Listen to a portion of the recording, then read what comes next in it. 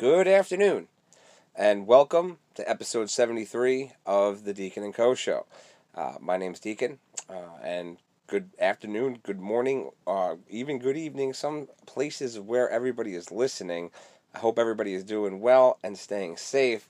Now, being that it is February 5th already, 73 here, wow, plugging along here. It should be a fun episode for you guys today. Got a fun guest, a returning guest, and he's excited to get on in just a few minutes, but we'll save the surprise of who it's going to be if you haven't remembered. But in the meantime here, I have been with you guys with the Touchdown Report. And let me just say, as, you know, a fan of the NFL, okay, and somebody who is gambling on these games, all right, this was really a very difficult situation, all right, and whoever would have predicted that the LA Rams were going to be playing the Cincinnati Bengals in the Super Bowl, hats off to you, because you won a lot of money, because no way would I ever think that those two teams are playing in the Super Bowl, and we'll get more into that next week as we sit tomorrow being the Pro Bowl,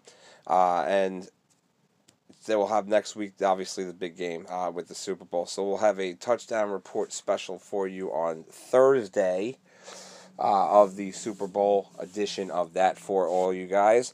Lucky that I was able to come up on top because let me tell you that making the right calls on the wagers and predicting the teams who are going to win on air for you guys, completely different. And that's why when I tell everybody, like, hey, listen, take this, take that, it's exactly what I'm doing. So if you think a team's going to win, but they're not going to win by 8, it's a safe bet to take the other team, and sometimes it works. So that being said there, Pro Bowl going up tomorrow, like I said. The NHL All-Star Game is going on this afternoon. So 6:30 p.m. start for the Super Bowl. I always think it always starts at 6:29. The number 4 seeds are battling this out, which is cool. They're both 4s. The Rams are favored in this game by 4.5. They're at home in the city that is hosting the Super Bowl. Over 48 for the game. So I'm going to leave you with that for now, because by the time that I do the Touchdown Report for the Super Bowl, that line will change. I can guarantee you that. So I'm going to leave it with that, but I will give you guys a little stat here, okay, of where I'm going to go with this one, okay? So no team, and this is true, no bullshit here, okay? No team that has ever lost to the New York Jets in the regular season has ever won the Super Bowl. Cincinnati Bengals lost to the New York Jets on Halloween this year, 34-31. Yeah, so just going to leave it at that. Big Bengals fan, Mr. B had his big birthday last week. Hope he's celebrating, and he's got to be going ape shit for the Bengals being there. But also celebrating a birthday this week, our good buddy, one of the biggest ecoholics out there, Mel, was celebrating a birthday. I hope he had a blast and a great day, Mel, with some relaxation and some unwinding down in later stages of the evening with some wine and some Deacon and Co. show. Can't get any better than that. But Mel, happy birthday. Upcoming on the Deacon and Co. show next week, we're starting you guys off with the Big 4-part special with the Doc, Brad Campbell. We just found out that his nickname is the Doc. He has a PhD in pharmacy. I love it, because now this is going to be so much fun to call him the Doc all episode. This is the Doc and Deke. The Doc and Deke. That's going to be the episode of the name of the episode for the Megadeth starter off there. I think that's good. That's funny. It's too funny. As I mentioned, the NHL All-Star Game's going on. The skills competition, let me tell you something, that's more better than anything else you get out there than watching the game. I'm telling you, it's unbelievable. So if you guys haven't seen it, catch it on ESPN Plus and stuff. The game's on ABC today as well. And the Hoops World, we got the Grizzlies and the Magic, the Suns and the Wizards, Heat and the Hornets. Prime time after the All-Star Game, which they felt was more important to put on. The Lakers and the Knicks from Crypto in LA. Bucks and the Trailblazers, Thunder and the Kings. So the crazy thing about this is that I've never seen an All-Star Game for hockey on a Saturday. I mean, I guess that really means who really gives a flying fuck about hockey? Well, I'm going to raise my hand, okay, because I don't remember the last time the New York Rangers had over 60 points at the All-Star break. I understand that they've played 5 more games in hand than some of the other teams in the division and 10 more than the Islanders. But that's okay, because when it comes down to it like this, there's going to be a time now in the upcoming parts of the season, because now we're looking at this from the perspective here as there's only 30 some odd games left, okay? Finish strong, put yourself in a position where you don't have to worry about what the other teams are doing because you're continuously winning. I was a long time Ranger fan. I shouldn't say was, because I still am a very, very big Ranger fan. And gave up my season tickets to take a smaller plan because it drained me going in from Long Island into Manhattan how many times a week with Nay, meeting her there, and she's already working all day, meeting me in the city, having dinner, drinking, and just a continuous everyday thing. I wouldn't have traded for the world if they had won the Stanley Cup back in 2014. It was the first year that Nay and I had season tickets, and the funny thing about this is that I said to her, I was like, well, all right, so we spent $10,000 on tickets. I'm like, wouldn't it be fucking something if they made the Stanley Cup Finals this year? And sure enough, they did, losing 5 games to the Los Angeles Kings, which to this day I'm still bitter about. And every time that we play the Kings, it's like, something happens where, like, because there's only one Ranger that is current that was on that Stanley Cup team that is still on the Rangers right now, and that's Chris Kreider. So now you turn around and, even with that aspect, he's got to know, like, okay, listen, I was that close to winning. And every time that the Rangers play, it's like a curse or something that when they play the Kings. They lost in L.A. They got lucky this year and won. So the crazy thing is, when you're looking at things from the perspective of as the Islanders, are in their scenario being 10 games behind everybody else, that's fine. That really is fine. Because they'll have that time to make it up. But the thing is that when you have that time to make it up, it's got to be between now. Obviously, everybody with the time off. It's got to be between the time that the season ends. They're not going to extend the season, a week so the Islanders can play the rest of their games. So this is going to be a tough road for those COVID teams that got impacted by, really hardcore. So, it's going to be good to see how things come down the final stretch. And, of course, keep you updated here. Metallica. Obviously, going to be a Metallica episode today. So, did some work with Metallicast. If you guys haven't checked out me on Brandon's show, it is on both the Deacon & Co. show Twitter page and Instagram. And follow Metallicast. Give him a great review if you can. And listen to the episode. It will probably be just a recap of what you guys already know had happened. Also wanted to give a quick shout out, guys, if you can. If you guys are 5th members, okay, please go and see if you guys are able to find the support for justice for Minnesota. It's our good buddy Jordan Blackhurst. He's trying to get his own chapter as well, so you could follow him on Twitter. And I'm not sure quite yet if he has an Instagram yet, but he's definitely on Twitter. So if we could show him some support, hopefully he'll get his chapter as well, and it'll be awesome for that to happen. Metallica update. Obviously, we got 20 days till Vegas, and our next guest will be the one who will be with me in Vegas. Of course, we're going to meet some people there as well, but he'll be with me. It's going to be cool. 20 days away for Vegas. Also, we have Boston Calling coming up, as well as the Napa Show Memorial Day weekend. And as that comes closer, of course, I will give you guys more updates upon that. Let me see here. 2 things I wanted to bring up to you guys before I stop talking, get my buddy, the Outlaw John Jennings, on the show, is Ozark, the new season. Haven't had a chance to update you guys on it because I've been doing the touchdown report, so check it out on Netflix. They're splitting the final season, which is fine in an aspect of, you just left me at episode 7. So that's how it ended, or, at the midway point. I hate when seasons do that, especially because this is the last one, which sucks, because this is a really good show. If you haven't had a chance to check it out, anybody, Ozark, start to finish, you'll love it. Jason Bateman's in there. It's fucking awesome. Also, too, just came out yesterday, Jackass Forever. I am a huge Jackass fan. I love those guys. I think they are great, and I think it's awesome that they're still doing it. Unbelievable.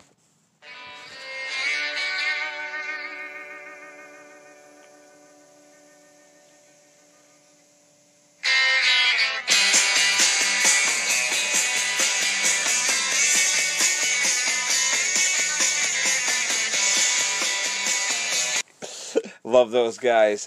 So sad when Ryan Dunn passed. I mean, he was doing some crazy shit on the highway.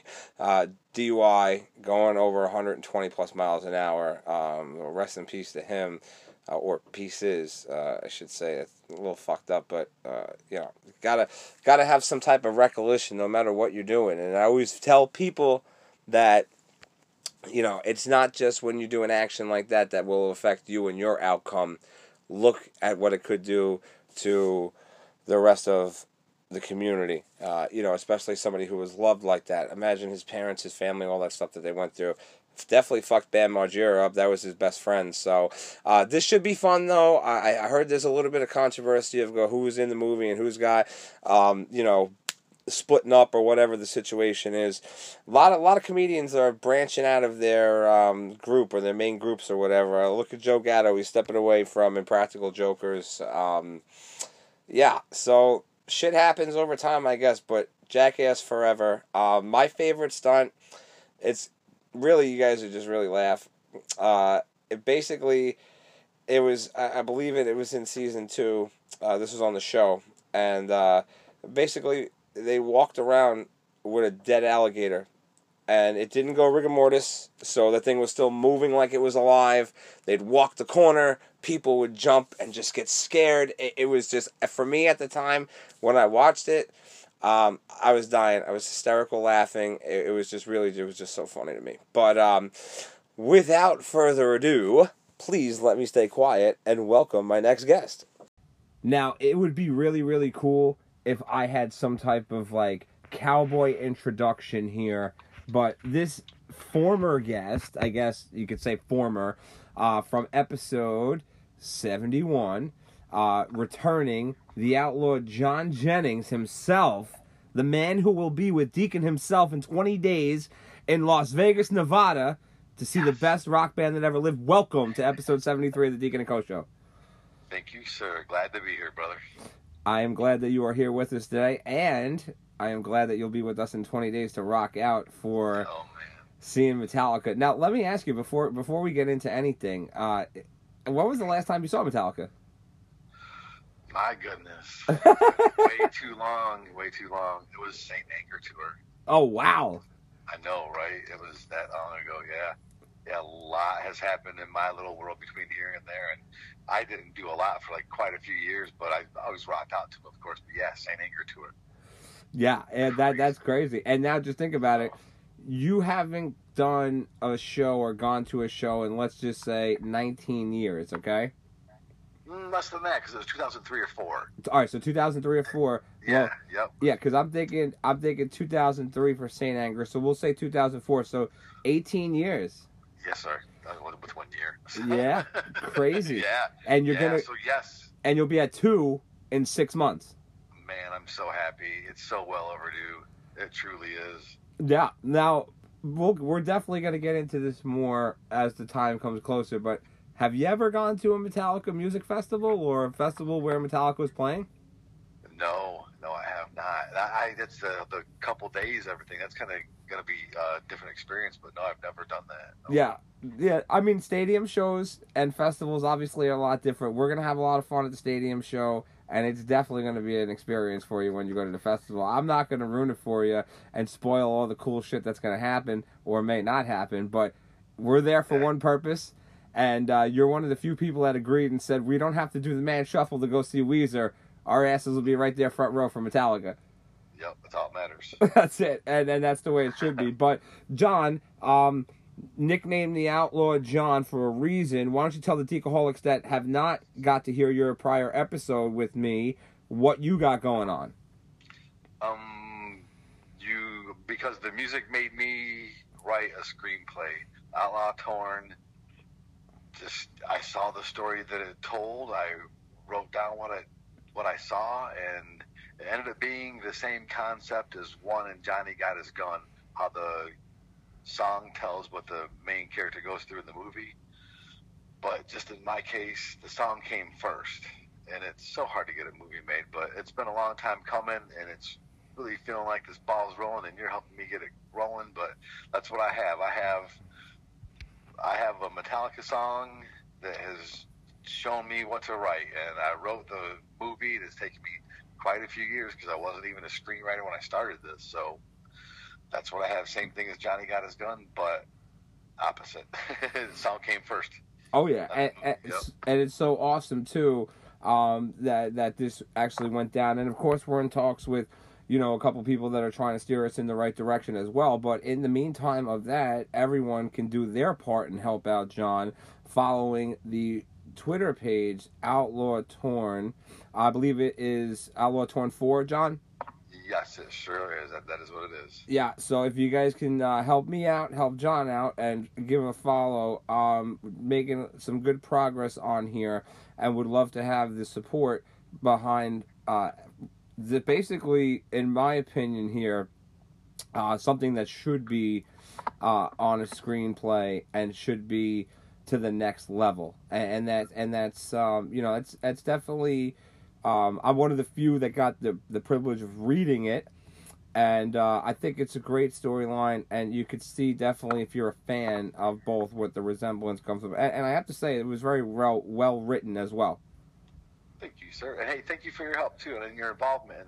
And you're helping me in getting me out there is getting others interested and involved. And I'm hoping this is just going to be a snowball effect, and we're going to be piled right in the middle of all of it. So. Absolutely. And it's definitely... Sir, thank you again. Yes, sir. Thank you. Oh, anytime. And it's definitely going to be a fun ride, too, and having the support of the fans. If you're a fan of Metallica, you will absolutely love this. So, again, please do me a favor and help us get this ball rolling a little faster by following the Outlaw Torn 4 on Twitter as well. If you do not see him on Twitter for whatever reason, you could go to the Deacon and Co. Show Twitter page, go to followers, and you will see... The Outlaw Torn 4 is right there. Also, too... And make sure you listen to episode 71. Make sure you listen to that episode. Episode 71. Absolutely. All backtracking for anyone who has not yet got to listen to that episode. One last thing, John, I wanted to bring up before we start the, I guess you could say, feature presentation of why you're here today.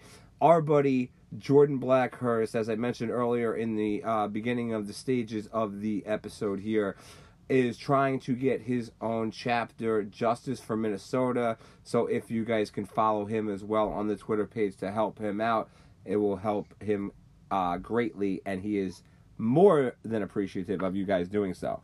But without that drama called heavy metal, we wouldn't be here today talking about Load and Reload. So before we get into this, produced by Bob Rock with Hetfield and Ulrich. So what is your thoughts about Bob Rock as a producer, John?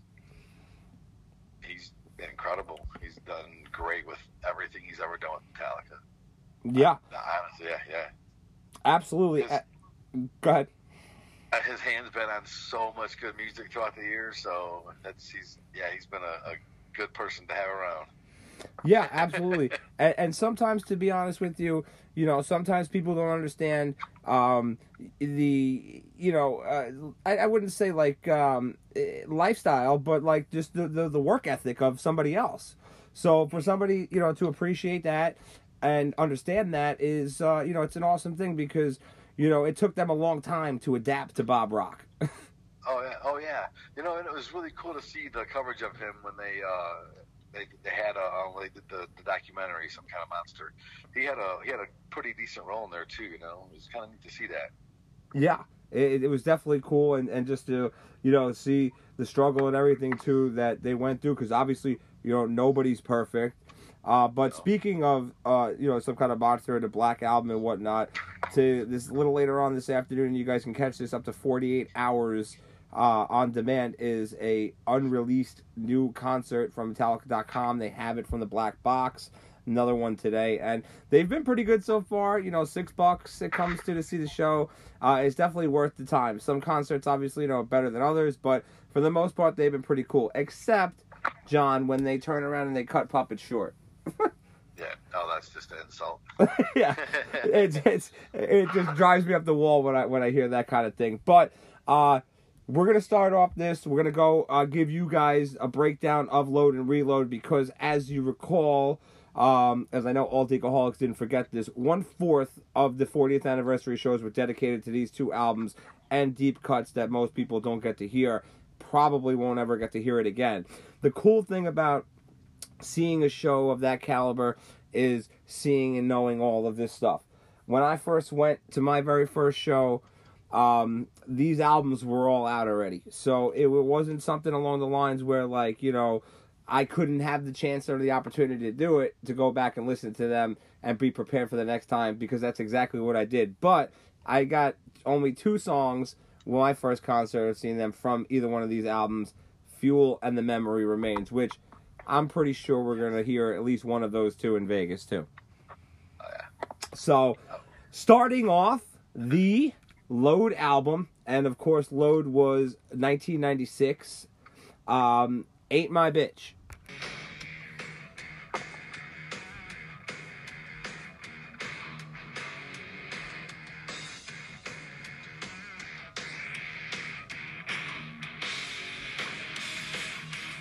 So now, as an opening track here, when you hear a song like this and you think about the prior opening tracks in there, John, do you feel like "Ain't My Bitch" is one of those songs that, if you're listening to an album, you're right away getting cranked up in there? Yeah, it's right away. Gets into it right away. And another awesome thing about "Ain't My Bitch" is that's what they opened with. At my favorite show that can't be topped, because it was 1999 New Year's Eve. Going into 2000, I'm 99% sure that's the song they opened up with. So, how about that for openers?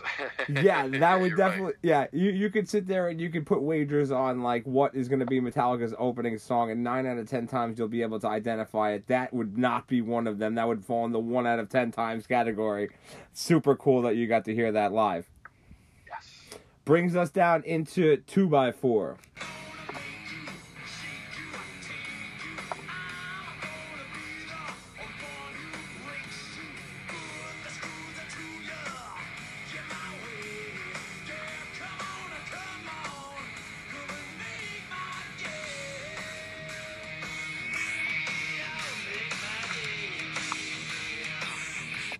Yeah, definitely a different side on the vocals there from James Hetfield. Definitely something that most Metallica fans aren't used to, but sounded pretty good. Yes, well, that's a great song too, by the way. So I think the end of it is I can't hear you. You're talking to me. He just says it, and you just can just feel him. He gets into it. I can't hear you. Are you talking to me? Oh yeah, and now talk to 2x4. Eat this. Now, correct me if I'm wrong here. Now, when it comes to Metallica, they're known for tracks 1, 2, and the closers. This is an unusual or kind of a rare 2 that's stuck in there. Not as powerful as the other albums on the 2s, but still a great track, especially with the different side of the way his vocals are a little more bluesier than you normally would get from a metal band. Yeah, you're right. Yep. That's funny too how you say that. How I try to pay attention on the numbers of the songs, the hits they are and everything. So that's awesome that you're paying attention to that stuff too, because I'm a dork like that. Thanks. I mean, for me, you know what it is for me, I've come on and I've done some cool things, and a lot of people love the breakdowns of all the 1s and all the 2s, and you go by every album or whatnot. So, but for me, I mean, it's very difficult for me to put this song in particular. Not that there's anything wrong with this song, but it's very difficult if we're ranking 2s on Metallica. How do you put this over, let's say, Master of Puppets or Ride the Lightning, which are also track 2, and Injustice for All as well? Yeah, they drown 2x4 out. Yeah. So it's very different scenario there. But John, gonna bring us down to track 3 on Load, which is The House That Jack Built.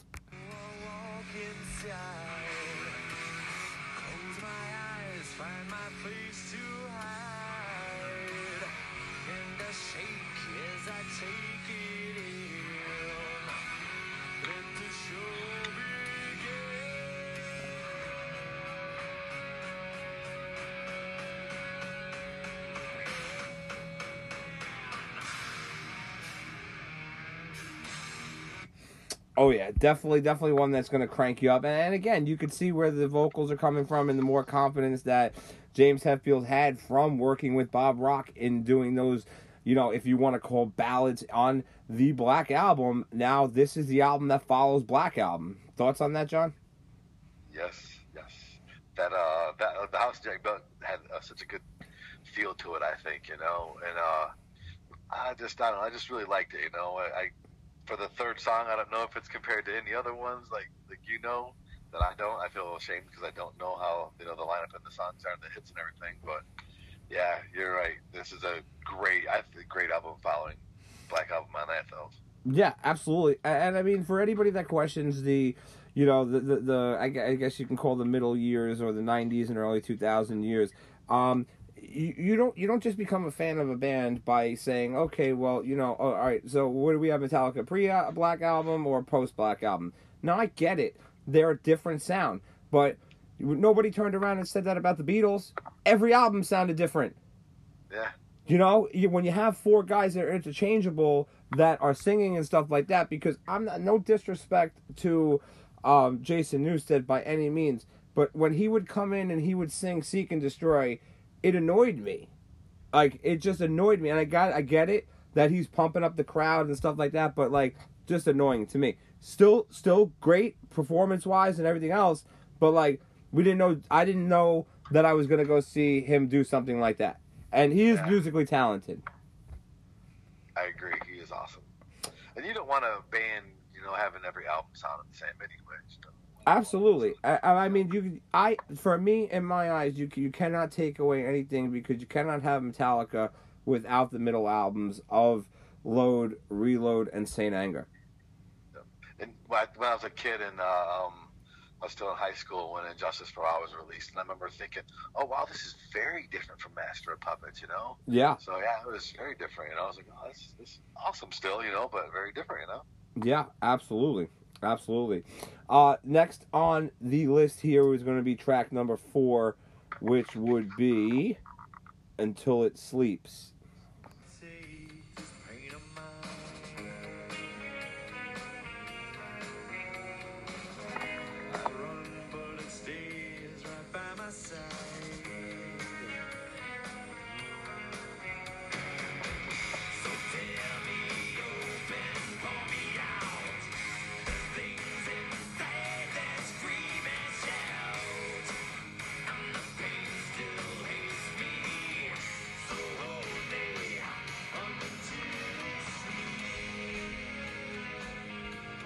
Very interesting facts about that song. John, what do you got for us?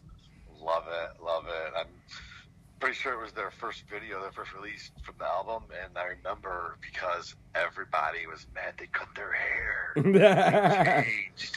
They were very different. They had their eyes all blacked out for the video, and it was awesome, I thought. And it was really, really cool, but a lot of people was like, what, they changed it? How dare them, they got haircuts. Yeah. So, no. Yeah, love the song though. Definitely a great song on there. One of my favorites on the album itself. For me, thinking about it from our overall perspective, and we may be the weirdos, we may not be the weirdos, but on a track 4 list, I mean, that's got to be up there. As opposed to, we all know what the best 4 track is from Metallica, and that's going to be 1. But this has got to be within the top 5, I would say, of track 4s for Metallica. It's a great song. I feel that would be 4th place on an album, or the 4th track on an album, rather. Next song on there, I think, for me, it's my favorite song on the album. Not their best song, but King Nothing.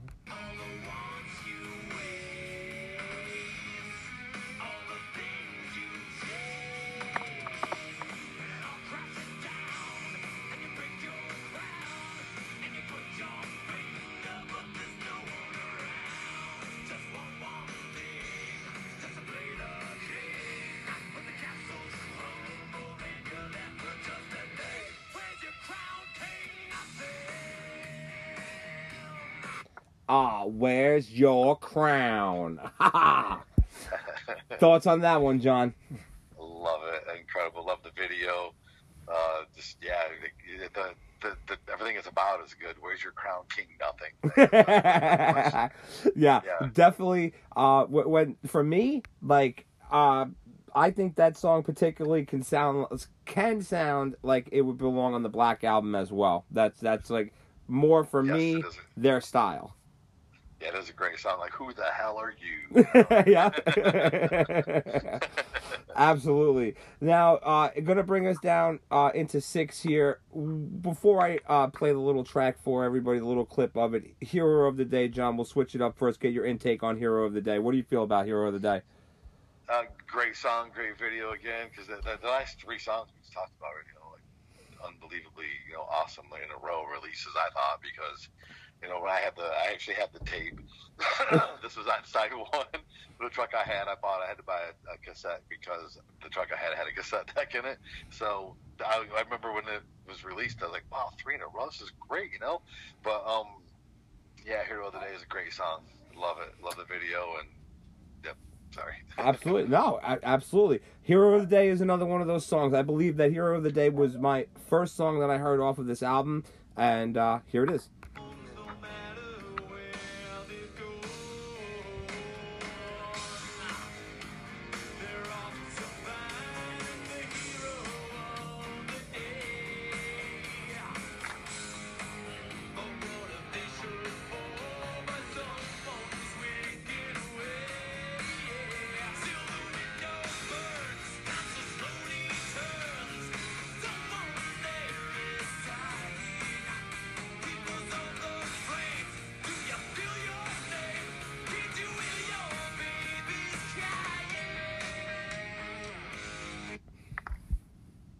Awesome song. That year that this came, when Load was released in '96, one of my brother's friends, like 2 years older than me in high school, was a boxer. Bronco McCart was his name, and he was a world champion that year. He won a world title that year, and I thought he was the hero of the day, because I remember his homecoming was a big deal, and every time I heard that, it was like not long after he won that the song was released.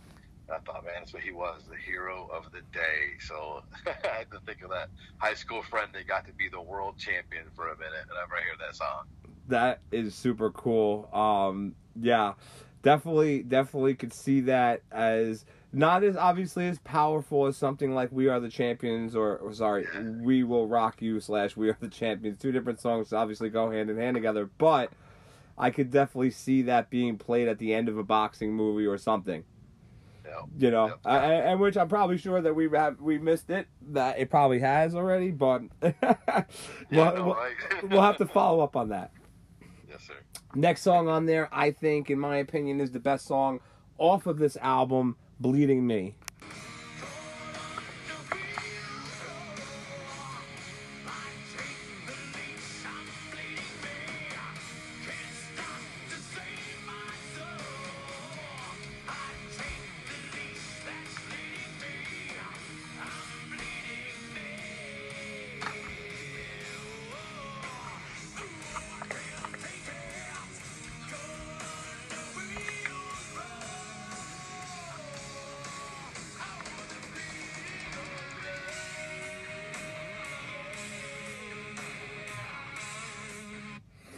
Yeah, powerful stuff there, John.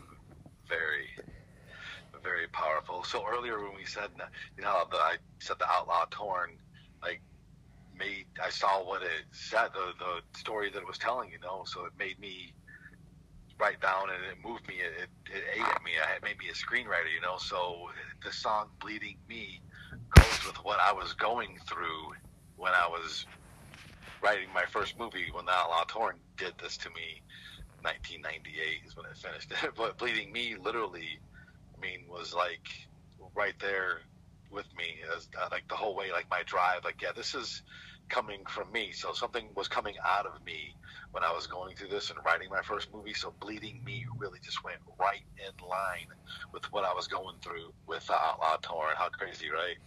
Yeah, absolutely. And you know, thus far from this album, what we got from the 40th shows were King Nothing and Bleeding Me. And when Bleeding Me came on, I wasn't shocked.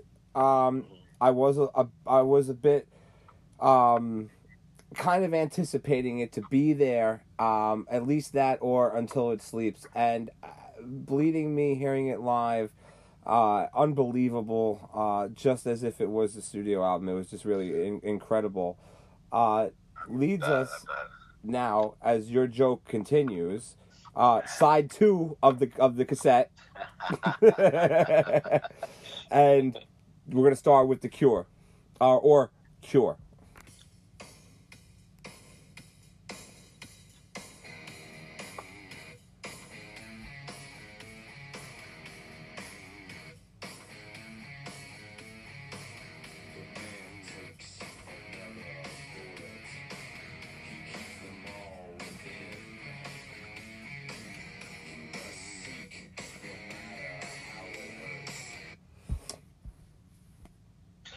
Yeah, not the band The Cure. I got your cure is what it is. Awesome. Another one, John, that starts off with an amazing riff. And like, if you're doing a Metallica trivia contest, right, where sometimes I do it, where they give you like, okay, you hear 1 or 2 beats to start off. Not trying to insult anybody here, but just the beginning of it starts off like Orion a little bit to me. Oh yeah, I never thought about that. Yeah, a little weird on that aspect of things, but following that brings us down into Poor Twisted Me.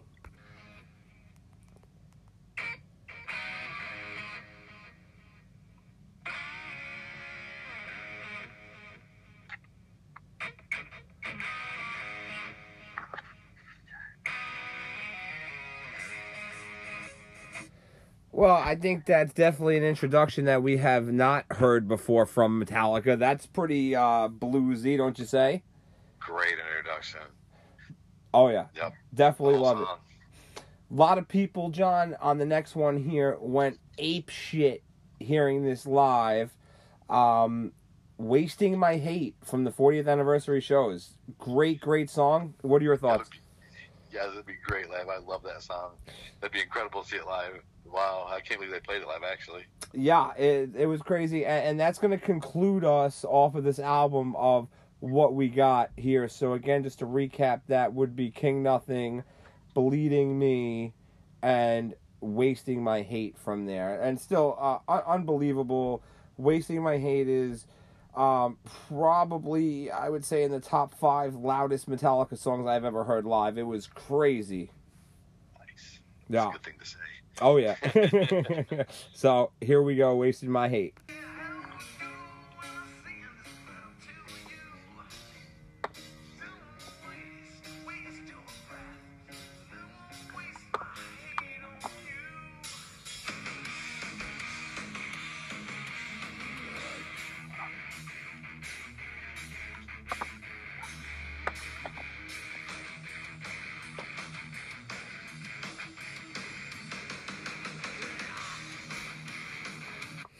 Yeah, I mean, just hearing that, you can only imagine how it starts off and then just BAM!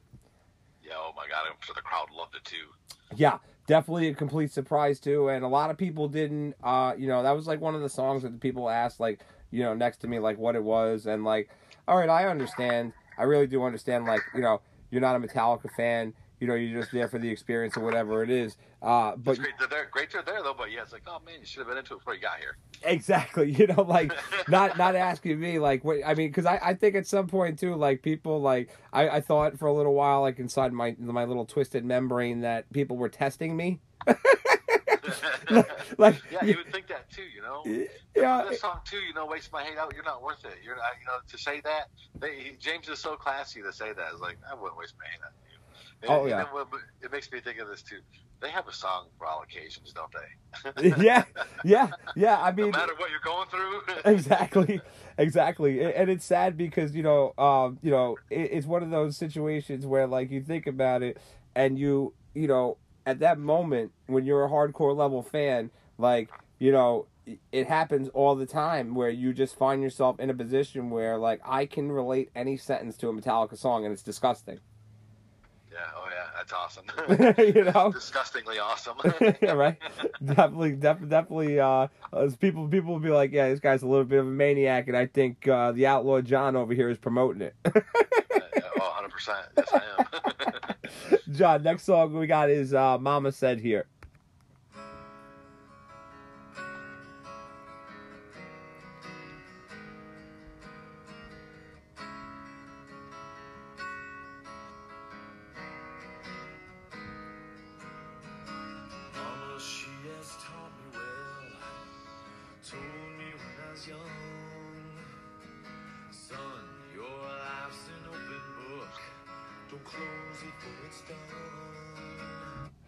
Yeah.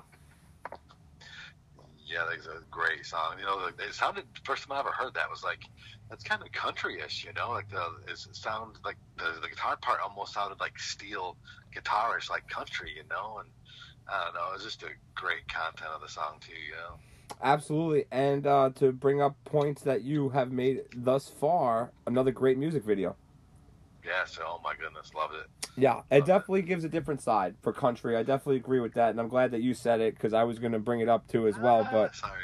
No, I'm glad that other people feel the same way about certain things because, like, if you get somebody from the perspective of throwing out, like, there's people out there who honestly believe that Metallica's best song is not Master of Puppets or One, and that's okay. Everyone's entitled to their opinion, but the fact of the matter is, we know what their best two songs are, but for somebody else to say something along those lines, they kind of like, people will be like, what are you talking about? Like, how would you, you consider Black Album the greatest Metallica album of all time. It's the most selling, whatever it is. But meanwhile, on the top 10 list, not to get sidetracked, there's only one song that is from Black Album that's in the top 10 Metallica songs of all time, and that's Enter Sandman. Get out of here. Yeah, it's right. I thought you was going to say Nothing Else Matters. No, Nothing Else Matters is obviously the number 2 downloaded song of all time by Metallica. Number 1 is Enter Sandman, and number 3 is Master of Puppets. But when it comes to the all-time Metallica top 10 list, voted by the fans, voted by Rolling Stone, voted by other titles, you're only getting one song from Black Album, and that is Enter Sandman. Yeah, crazy. Gonna wrap us down into the final 3 here off of this album. Thorn Within. That's another classic.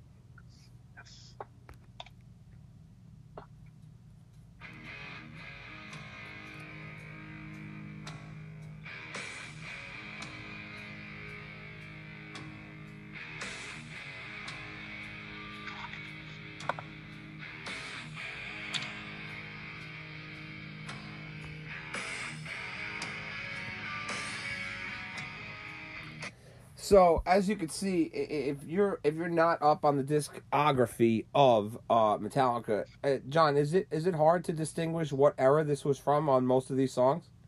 No, not at all. Not at all. Yeah, you can tell the riffs are there. The beginning intro of the song is becoming powerful as opposed to the lead-in that we've experienced in the earlier albums. Great intro. Oh yeah, absolutely. Ronnie is going to be the next song that we experience here on the Load Breakdown. John, any thoughts, comments, concerns, problems with the song Ronnie? No, love it. Like I said, when I first heard it too, it was like, yeah, there's a lot going on in the song. Oh yeah, absolutely. I lost my way. How awesome. What a great way. Oh yeah, absolutely.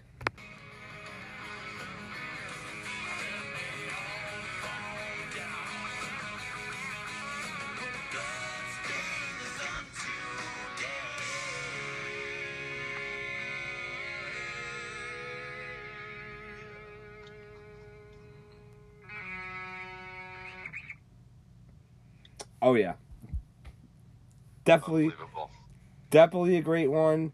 Definitely one of those situations where, again, coming from this era, you definitely could tell what it is. But you had mentioned this to me a while back, if my memory serves right, that this was actually a school shooting song.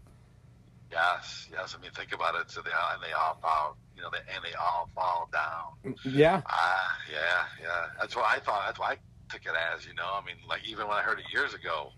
So when it first came out, I heard it. And yeah, it's a powerful shit in that song. Oh yeah.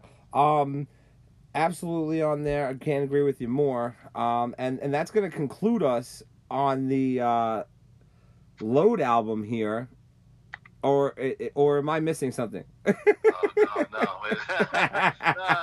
That's You were getting a little nervous there. Wait a minute. So before we get into this, let's talk about closing tracks as powerful as Metallica seems to make them. So let's take a look up until this point of what we got. The Outlaw Torn is the last song on this. That's why I was making a joke for everyone that didn't know. Getting John a little nervous over there. But, John, Metal Militia. Then we're going to go to the Call of the Cthulhu. Master of Puppets, it's going to be Damage Incorporated. Up until this point, for those three, for me, it's really tough for them to beat as we go on to Black Album, or rather Justice first and Black Album on there. Those final tracks on there for those two albums as well. This one comes on there right after Black Album. What are your thoughts as powerful as they've been on closing these albums? They continued with this or what? Oh, they topped it. They totally, in my world, they topped it with this song. And I just think it's awesome how they do that. By the way, their closing songs are just vicious punches, every one of them. And a cool thing too is I had a CD years ago that "Am I Evil" was the last song on Kill 'Em All. Yeah. Is that weird? Yeah, isn't that cool? No, I don't know if that's like an original or no. It's probably not. It's probably a remastered version of it because you can get. Yeah, you can get some of them with like the extended versions, like they'll have I guess some of the covers on there. They did Blitzkrieg was also part of Ride the Lightning. Am I Evil was part of the Ride the Lightning remastered and stuff too, but it was never on there. The original albums. You rock for knowing all that, man. I feel like such a dork. And it's awesome because it's so cool that you know all that shit. It's like, man, that's pretty cool stuff. Yeah. Well, thank you, man. Yeah, they really did top it off with this closer. They did pack a punch on this one in my world, and I think a lot of other people love this song. And they really did such a good version of it too with S&M. I think we remember talking to you about that before a while ago about how the cover they did on S&M with this song was just so powerful. I agree 100% on there. For me, The Outlaw Torn is a great song. Definitely belongs as a closer. Really does. And of course, not to take away, because I left them there for you. Struggle Within, for not proceeding, but coming beforehand on this voyage that they had. So preceding this Outlaw Torn as the last track on there. And for me, it's very different from what we're used to hearing on there. And when you look at it from going from a 9 to 13 and now extending the albums a little longer, Dyer's Eve was another powerful one that was off of Justice, as we spoke about with Master of Puppets having Damage Incorporated and the other two that we had mentioned, Call of the Cthulhu and Metal Militia. I think that, be honest with you, like you have to go, in my opinion, you'd have to go Damage Incorporated, Dyer's Eve, and then for their best closer, Outlaw Torn for me is third. That's great. That's awesome. But think about all the songs that you just talked about. Isn't it amazing that oh my God, there's so many of them. I know it's for some people it's hard to have a favorite, but for people like me and you, it's like, no, I know exactly what my favorite is, and it's never going to change. Yeah. But there's so damn many of them. That's just amazing. Yeah, it really is unbelievable. And as you hit the nail on the head earlier too, S&M version, hearing that, something else. Really, really is something else. Yes. So, Yeah. give us the Outlaw Torn here. Okay, sorry for the delay.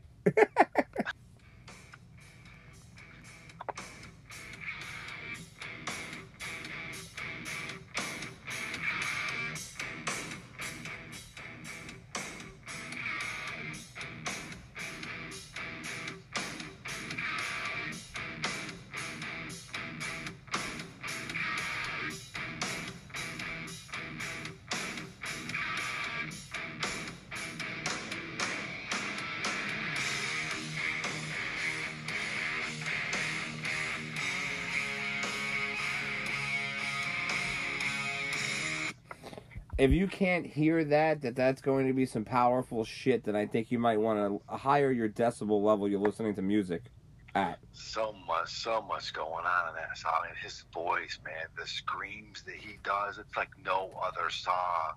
I'm telling you, I can't think of any other song on their catalog where he screams as long as probably is. I'm sure you're probably going to say, shut up, John, this is it. But that song for me, though, he just is so amazing. The vocals, just everything, of course, but his screams in that song are just amazing.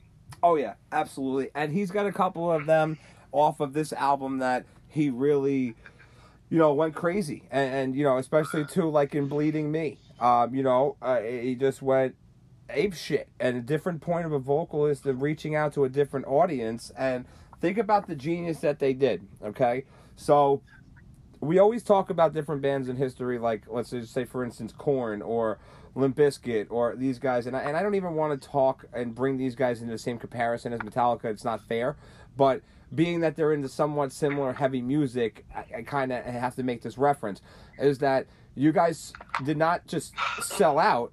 You turned around and just never made the next steps like Metallica did to adjust to their audience. You're still talking about things that your 35 to 45-year-old audience, age-wise, is now looking like, yeah, dude, I have no relevance to slitting my wrist anymore. Hey, by the way, I've seen both those bands opening for Metallica throughout the years. Yeah, how awesome, right? Very cool. But now let me ask you this. How many times has Metallica opened up for those two bands? I think they stopped opening up for bands when they, like, after the first album got heard. They had to open up for bands to get heard, and then that was probably it, wasn't it? I don't think they opened up for that many people after that. I think it was only like 4 or 5 different bands. Obviously, '86 was a big deal because of what went down with Ozzy and how halfway through that tour, that the Master of Puppets tour, that the fans did not want Ozzy opening. Oh no, definitely. Didn't I see it somewhere? I saw where they opened up for Twisted Sister. Yeah. Yeah, how weird, right? Very weird.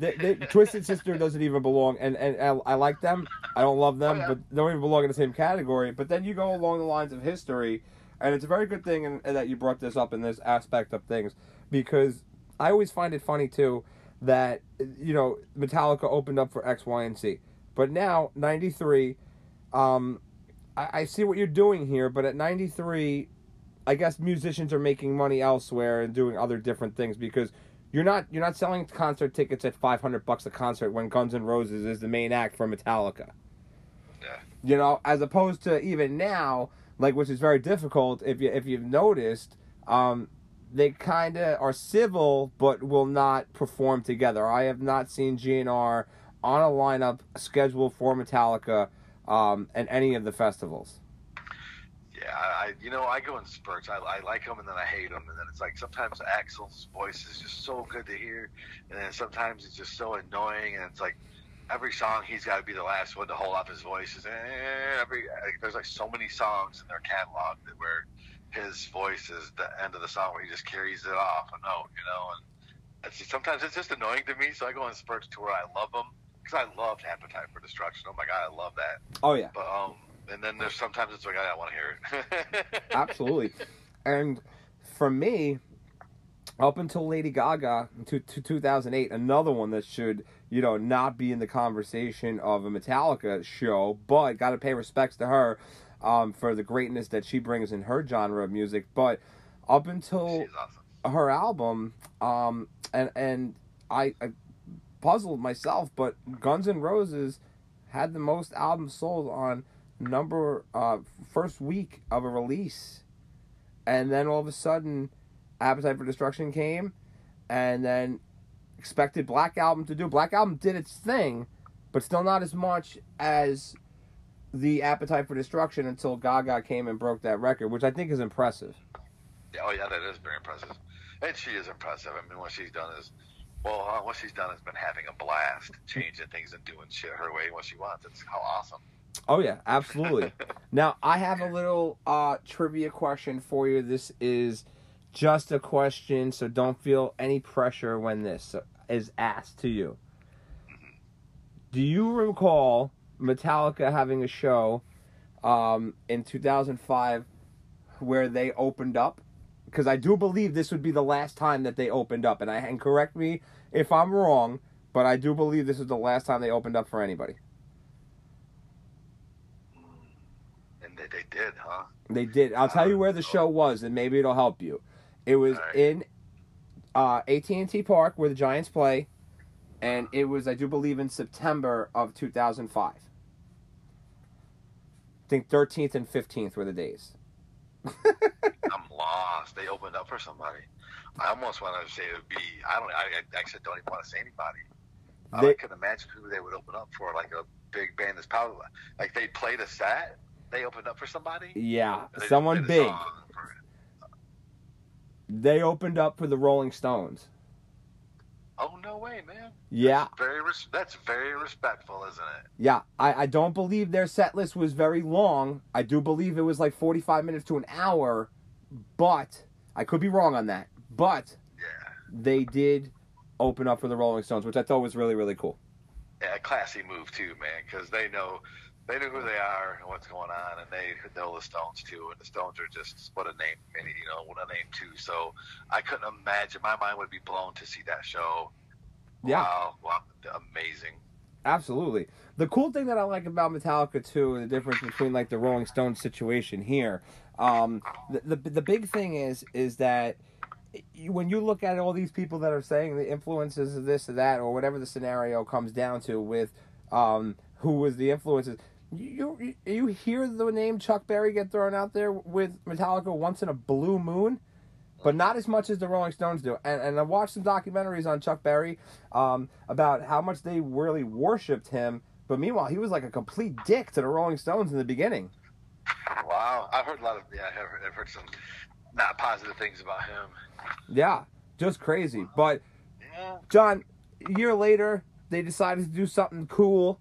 Also, again with Bob Rock, you could see the difference on this album.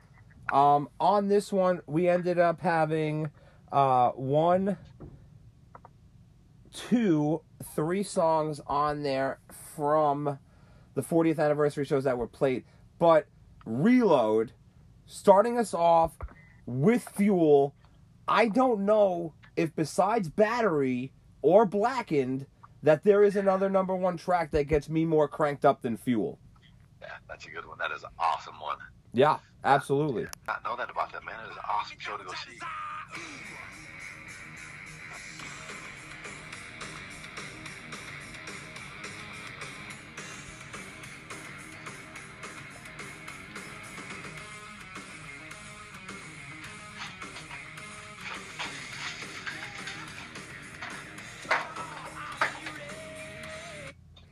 Yeah, and the cool thing about this is, in the video too, I believe that there was a Camaro. Yes, sir. Late models. James was driving like a 68 or 69. Yeah, you had one of those too, though, didn't you? Yes, I had one. Yes, I had a 68. I didn't have it for him, I felt so cool when I saw him with the same car I had. I know, a lot of people have that car, but James is not a lot of other people. He's James Hetfield, and he had the same car I had. I was the cool kid in school. That's too funny. Track 2 on here, and I always make the arguments about track 2 being Metallica's strongest ones. A lot of people on the fence about this one. The Memory Remains, one of my favorites. I'm going to say this is probably my favorite off of this album. Not their best one off of this album, though, but this is definitely one of my favorites. Memory Remains. What's your feeling on it? I like it too. I agree with you. I think it might be my favorite off of it. But like that, well, hold on. I don't want to talk about closers already, but yeah, we got a big one. Yeah, this is I like this song. I love the la la la's at the end. It was something different, and it's cool to see when they do something different. Oh yeah, and it works, and it worked for me. I thought it was a hit, it was a success for them, and I love to see them grow, each album throughout the years and everything. So yeah, it's neat to see that, Yeah, absolutely. So, this is a great song.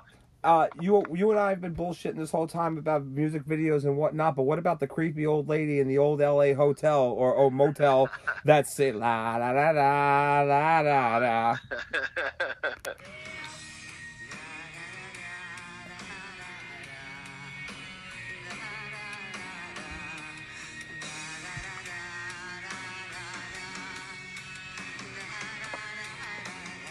Yeah, creepy video inside of the hotel. I mean, just unbelievable for me that on there. Underrated song on this album, the next two, I think that this is where we're going to stand on here because a lot of people forget about Devil's Dance and Unforgiven too. Both powerful, powerful tracks there. What do you think is the more underrated song out of those two? The Unforgiven too. I love the Devil's Dance too, but just the whole 3 songs, The Unforgiven. I love them all, of course, because I just love them. But I like the second version, not better than the first, but I just love. But out of that, The Devil's Dance, I think this one is more. Sorry, it's the better song.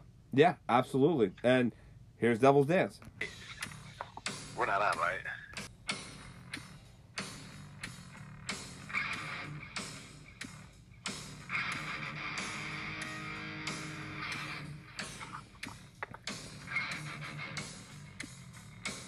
Always love the little side conversations there, as you guys heard John just say there, are we on, referring to our last song over there. So don't worry on there. Devil's Dance. Now you guys tell me, deaconandcoshow@gmail.com, what song is the more underrated song, Devil's Dance or Unforgiven 2? Here's Unforgiven 2.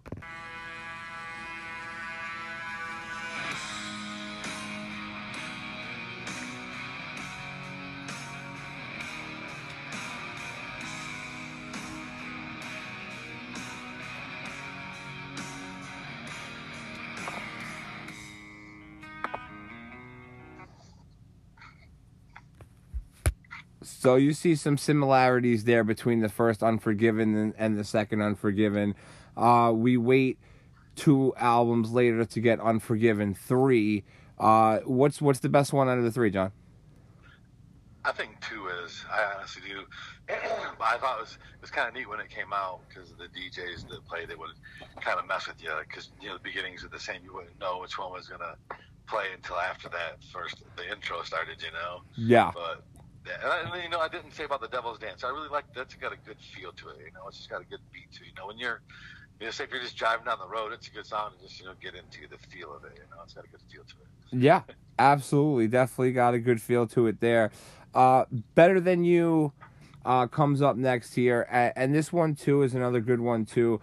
But for me on this one, you could still tell that this is the same era. Not much difference between the sounds, but there's a completely different sound, if that makes sense. Yep.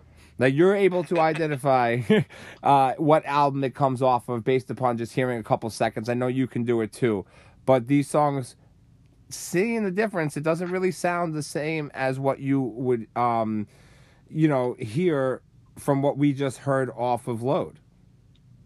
No, I like how you say that. They're about the same era. Yeah, definitely. Yeah, I mean, just a 1 year difference. It's just now you could see the growth of the band, or the band saying, okay, fuck you, this is what we want to do and what we believe in, and that's the way, it goes. But Better Than You, you guys tell me what you think.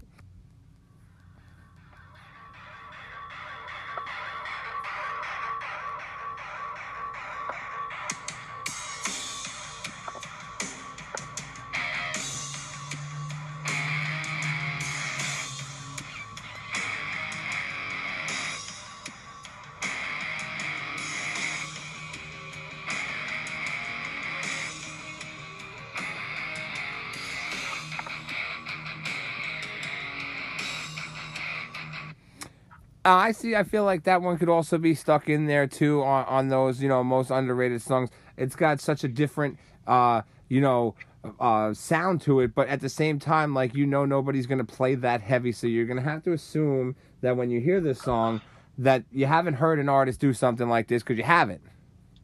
Nope. Nope. And I'm glad you brought that up earlier about the concert that I missed. I wanted to bring that up too. That I didn't know that they did that for the Stones. And there was a lot of like being a truck driver. I was just on the road a lot, so I just heard a whole lot. Yeah. We didn't have social media for a long time, and I, like all the the internet and everything. I was just on the road, so I didn't hear or see a lot of the stuff. I just heard stuff on the radio. So like I got a lot of miles listening to these guys, and just I felt bad when you said like, man, they opened up for the Stones, and I didn't know that. That's a big historical event that should never have left my mind. It happens. I didn't know about it, it happens. Yeah. Everybody gets their time that they got to do their things and whatnot for work and stuff like that. Sometimes they miss things. Like I try to as a fan try to keep not like a stalking tab. Just like I get the alerts. I'll check the page every day, see what's going on, if there's anything new or anything along those lines. But just in the process of me becoming the fan that I am, of course, I want to know about the history of what they've done and who they've, done this for and that. And I had a friend of mine who was, really big into the Rolling Stones. And then we had this chat of who's got more Grammys, the Rolling Stones or Metallica. And what do you think the answer is? Metallica.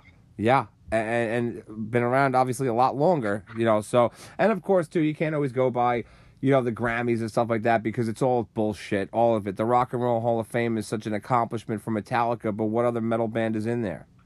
Yeah, and that don't you think it is like the People's Choice Award is like the one that really matters? I've never really understood how those award shows work and who picks them and all that stuff. Because when Metallica lost to Jethro Tull years ago, I was like, oh, blow it out your ass. Yeah. Who chose that? Who chose that big flop? Yeah. So bad album too. That was by Jethro Tull, and it was one that ended up losing to it. What the hell? Are you serious? I couldn't believe that. I remember watching it. I was like, I can't believe who picks these people. So I always thought, since then, the People's Choice, isn't that like the only one that really matters? The people chose this. Yeah, absolutely. I agree with you 100%. Next up that we got on here is Slither. And then we're going to be followed by Carpe Diem, baby. Songs, again, that like, if you're listening to this on like a Sirius XM throwback channel or something along those lines, or even putting this on a shuffle or a mix, you're going to know this is coming off a Reload. And whether you choose to keep it on or not, I think really kind of feels or says something about you as a fan. Of the fans that have been there, that have grown with the band, or even come in at this point, they're going to listen to this. And this is what their introduction might be, or this is what they knew or loved. For me, having to go back and listen to these and appreciate these songs, it took me a long time to go back and listen to these two albums, and I could never, ever picture Metallica without these two albums. Yeah, oh my goodness. No, never. This was a huge growth for them, and to hear, like years ago when all the fans, like you hear here today, you hear some fans say, "Oh, I've been a fan up to the Black Album." I was like, "Are you serious? Well, you're not really a fan because they grew a whole lot." Yeah. After that, and since then, So I think they grew a whole lot during these albums, and I swear, man, I should look this up before we did this. I'm so sorry. I think all four of them went through a divorce during this during Load and Reload times. Yeah. Yeah, it definitely was. We'll definitely get that information too after that. That's a good point because I think you're spot on with that. And if not during these two albums, shortly right after. Yeah. Life changes. Oh yeah. Slither for you guys here.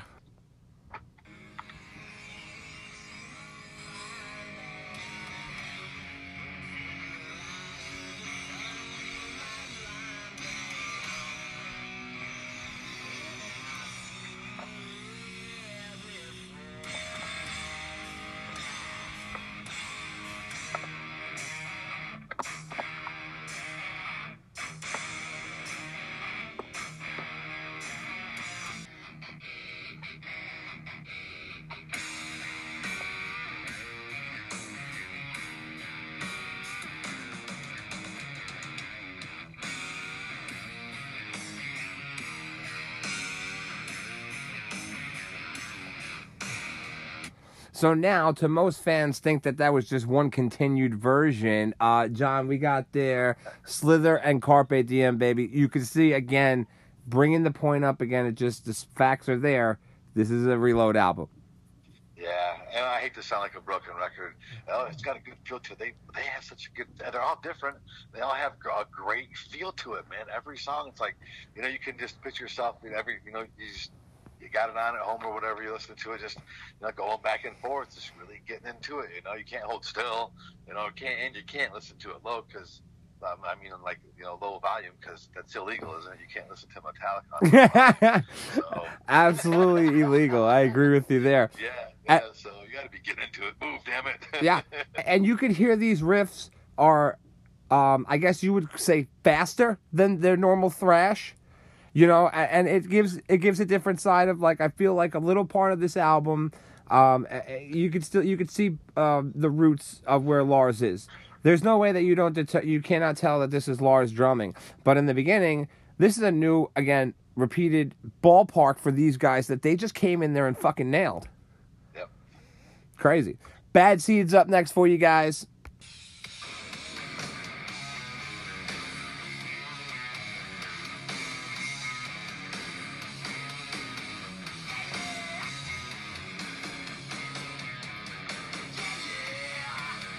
Now, as you hear, as we were speaking about earlier, about the moaning and the vocals that James had, you could see the confidence is built up, and it continued over from Load into Reload.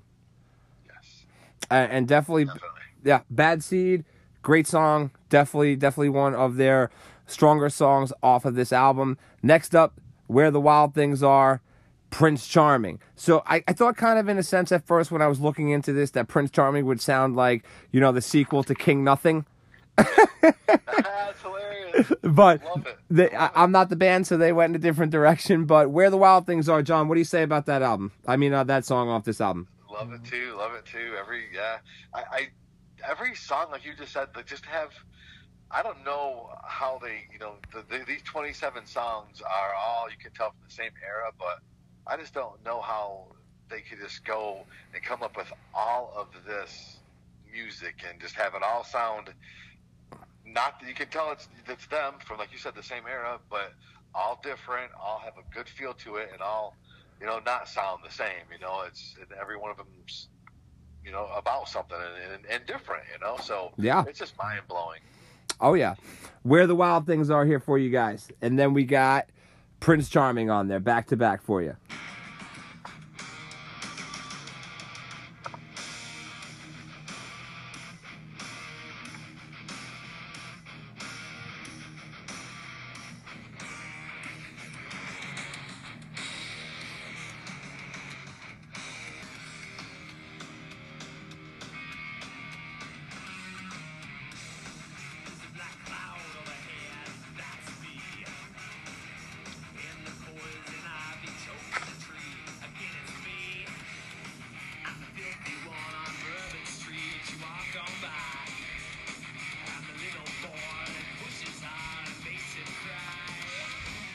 So to me on that one there, Prince Charming, as you heard second there, and Where the Wild Things Are.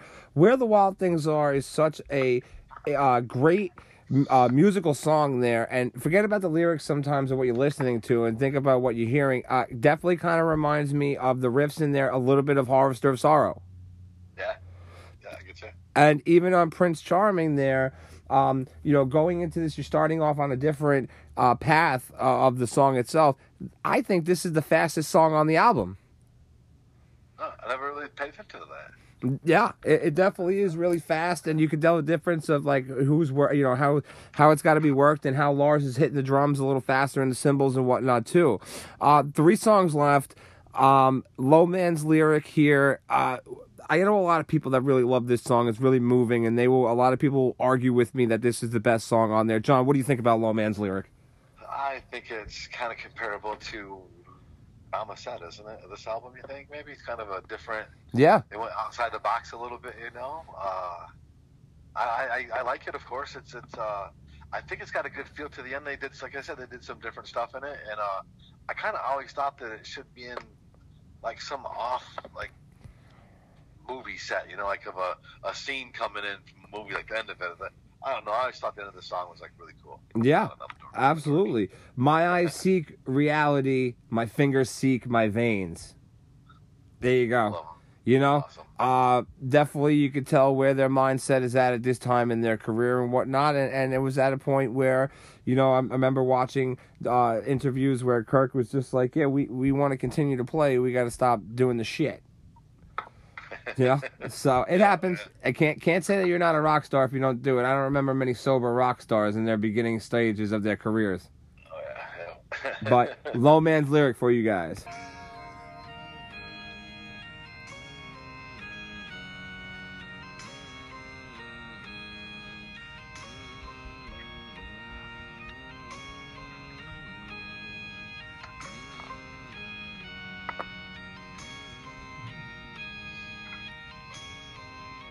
And that one, as you could see, too, very close on the comparisons as we spoke about earlier. And think about it as that sounds like, you know, the backup to Zelda.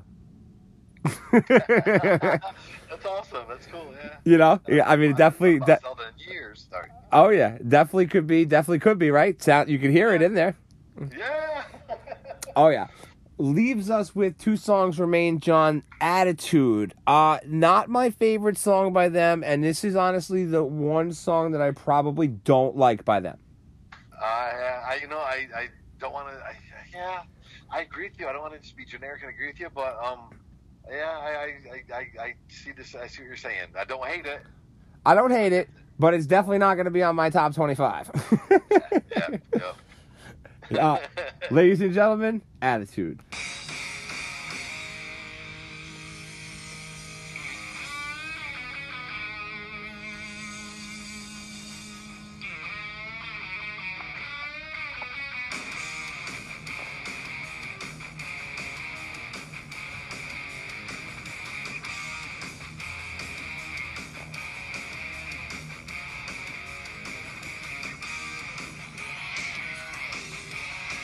And now, just for me, with, you know, the lyrics aspect of that particular song is what I don't like for there. The actual musicianship of it, spot on, and you can hear now that they had this brilliant idea that they're going to save for many years later, because that, to me, resembles Hardwired and Moth into Flame. Oh, cool, man, cool. Well, you know what? It's one of their kids, so gotta love it. Yeah, right?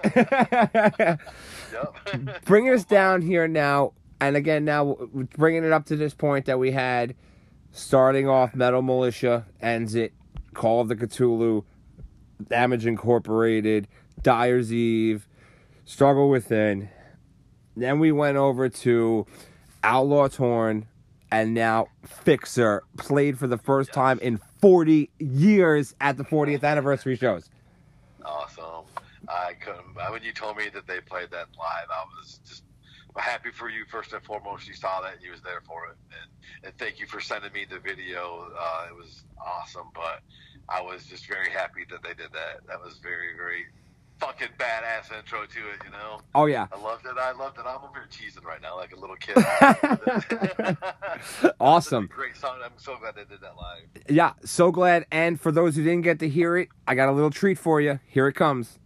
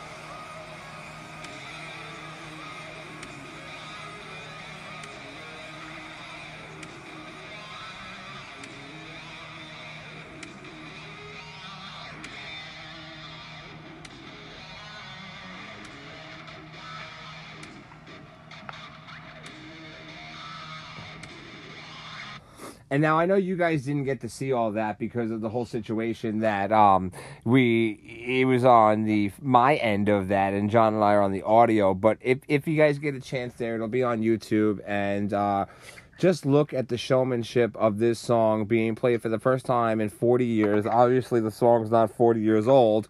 But how could it be played for the first time in 40 years? So it played for the first time in its existence, debuted there. Great way to end an album. Absolutely, that song is so powerful, and the drugs and the abuse and the shit that goes on in it and whatnot. But when you guys check out this video, because I know all Deacaholics will, make sure you take a look at how Kirk's hands are moving. The Ripper could not expect anything less from him. No, he's the shit. Yeah, that's what a great song. That's one of the ones that you hear. It's like, play it again.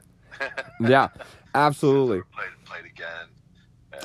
And it's just and hearing it loud, and hearing it live, and hearing it where you got people there who are just looking around puzzled and crying like, damn, like, just crazy. But load and reload, that's our recap.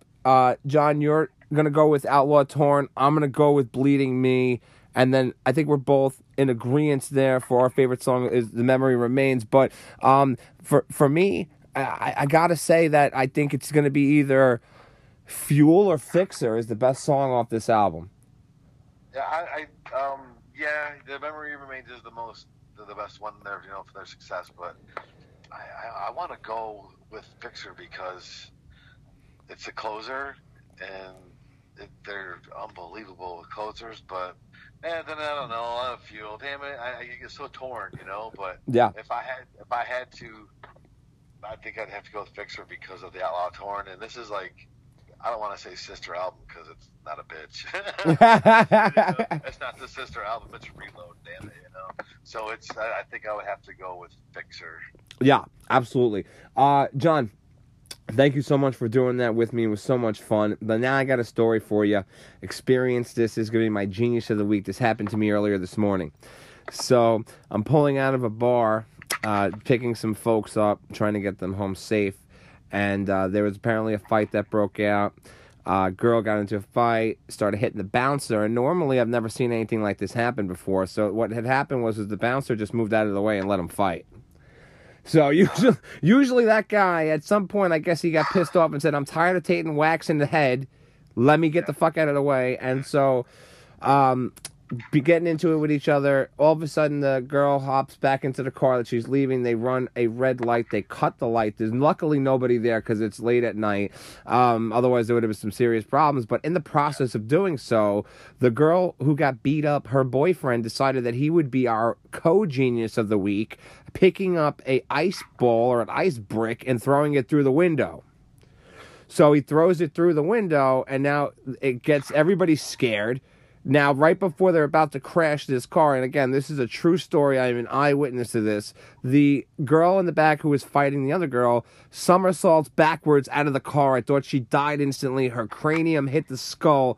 Her cranium and skull hit the concrete like faster than anything I've ever seen in my life. She was on the ground, still moving and like breathing heavily. And after that, I just got out of there because I watched some uncool shit happen where nobody decided they were going to break up what happened next, where the girl who was allegedly beat up the first time hopped on top of the victim who almost cracked her head and started wailing on her. Oh, man. Genius of the week, and that's just a Friday night. I still got to work tonight, John. Oh, man, that's insane. Genius of the week, there always is. Yeah. Yeah, crazy madness always in the world. John, as I brought up earlier, we got 20 days left, buddy, till Vegas. Can't wait to see you. It's going to be a fun blast. But rapid number one here is going to be putting you on the spot here. John and I have a contest going on, and we do this with all people who come to concerts with me, except for Nay. She's only done it a few thousand times already, so she doesn't participate anymore. 5 songs that we will definitely hear in Vegas, John. Rapid number one. One, definitely Master of Puppets. From the Bell Tolls. I'm just going to go album, not album. Off a load, I'd say definitely. Oh, I want to say King Nothing 'cause I love that fucking song, Uh huh. man. I want to say Now That We're Dead. They need to play that. I hope they play Now That We're Dead off of. Awesome choices. Yeah. How many do I have? Is that 5? Yeah, that's 5. Yeah, I'm going to turn around and I'm going to try to go elsewhere on this. So I'm going to say Harvester of Sorrow. I'm going to say the Four Horsemen. We're going to hear Whiplash. We're going to hear Welcome Home Sanitarium. And we are going to hear Moth into Flame. Those are my 5, only because I know we're going to hear your 5. Awesome. Brought it up earlier in the show. I know you're not a big sports guy, but Super Bowl Sunday, we're sitting 1 or 8 days away. Cincinnati Bengals, John, or the LA Rams, who you got winning this game? I gotta go with Stafford all the way, man. Yeah, absolutely. I'm going to pick rapid number 3. Better album, Load or Reload? 100% Load. I am 100% with you. Yeah, it's my favorite album of all time. It doesn't matter what album you put it up against. I'm going to say Load 100% of the time. That's just me. That's my album. It'll never be any other. So I'm going to be that way about it. Absolutely. And, John, I got to say once again, man, thank you so much for coming on. It was so much fun doing this with you and getting the breakdown. As you could hear, as you mentioned, very similar in the albums of the sound and whatnot from there. But, John, do me a favor. Yes, sir. Tell the Deacaholics one more time what is going on, where they could find the Outlaw Torn page on Twitter, and what we're doing there. What is our mission? All right.